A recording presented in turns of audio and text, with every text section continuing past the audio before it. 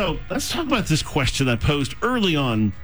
Well, this Saturday is the 17th of Tammuz when Moses smashed the 10 Commandments of stone. It was day number 40. He'd gone up fasting, getting the law, getting the commandments. When he came down from Mount Sinai, saw the people worshiping the golden calf, and he smashes them. For generations, nothing significant happened on this date. So, there's no reason to think that meant anything at all.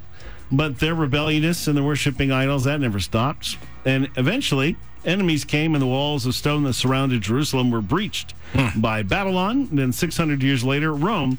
The interesting thing is it happened on Tammuz 17, the same date as Moses broke the commandments of stone, which held the law. And so I ask, is that significant? How does God see the walls of Jerusalem?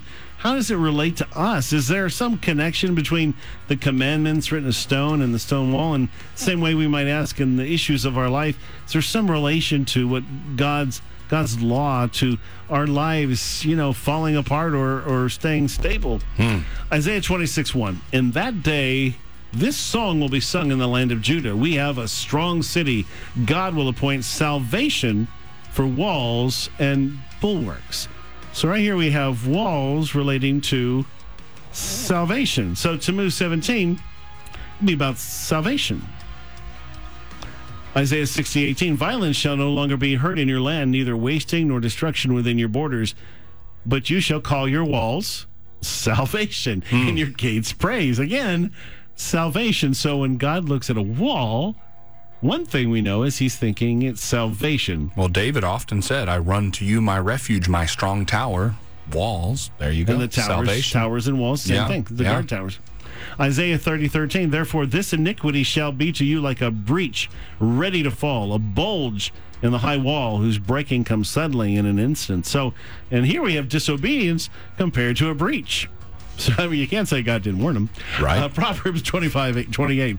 Whoever has no rule over his own spirit is like a city broken down without walls. Again, disobedience. So, for me, I start to say, okay, so this wall, definitely, there's something there that God's trying to communicate with the smashing of the commandments and the smashing of these walls. So, let's get more specific. Walls are made out of stone, right? In our day, we may make them out of concrete or something else, but those are made out of stone, right? So how does God see the stones of the wall of Jerusalem, and how does he relate to us? Because those commandments were on stones, right? They were smashed, but they weren't a bunch of stones. They were just one stone each, right? So is there some connection between the commandments written on stone and stones in this wall of Jerusalem? So jasper is the last of 12 stones mentioned in the high priest's breastplate. Each equate to a tribe's name. Benjamin was the last of the 12 sons of Jacob, if you go from birth order. Naphtali was in the order of the camp, the last one mentioned, camped on the west with Ephraim and Manasseh. After these things, I, John, looked, and behold, a door opened in heaven. This is Revelation 4. Immediately I was in the Spirit, and behold, a throne was set in heaven, and one was sitting on the throne, and he who was sitting was in appearance like a jasper stone. So we're going to start seeing jasper stones coming up, right? So in this case, it's Jesus himself. The holy Jerusalem descending out of heaven from God, having the glory of God, also Revelation 21. Her light was like a most precious stone, like a jasper stone, clear as crystal. The construction of its wall was of jasper. The foundations of the wall of the city were adorned with all kinds of precious stones. The first foundation was jasper.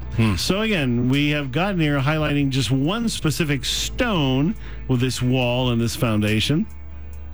Jasper symbolizes the glory of God, his splendor, his brightness, his magnificence, his beauty. Jasper was also known for his highly polished finish. In the same way, we should be known for our high moral standards and the character brought forth in us by obedience to God. Hebrews 12 says, therefore, since we are surrounded by such a great cloud of witnesses, let us throw off everything that hinders and the sin that so easily entangles, and let us run with perseverance the race marked out for us. Let us fix our eyes on Jesus, the author and perfecter of our faith, who for the joy set before him endured the cross, scorning its shame, sat down at the right hand of God.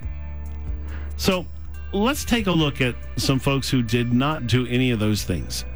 I was here in the studio with Q 3 weeks ago on the end of June on the day the 12 spies were dispatched to search out the promised land about 3,500 years ago. Moses tells the story. So we departed from Horeb. We came to Kadesh Barnea, and I said to you, you've come to the mountains of the Amorites, which God is giving us. Look, Jehovah, your God, has set the land before you. Go up and possess it, as Jehovah Elohim of your fathers has spoken to you. Do not fear, be discouraged.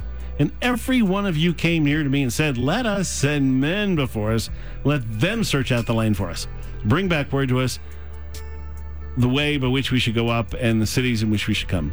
And they chose a leader from each tribe, and they crossed into the valley near Hebron, which is filled with giants, and then went up north into the mountains and spied out the land, the entire land of Canaan. And it was all filled with giants. It took 40 days, and the decision to send them did not end well. And we are now, at this point, it's 6 weeks, so 3 weeks in, we're at the halfway point of those 40 days. This Tammuz 17 is that halfway point. The 9th of Av will arrive in 3 weeks, and I'll be back on that date to show you the end result of when God says do it, and you don't do it, and you say, I got a better idea. How about this? I want to make an appeal. Let's do it this way. It doesn't end well. And so this month of Tammuz, as well as the first 9 days of Av, are all about what happens when you hesitate or don't obey.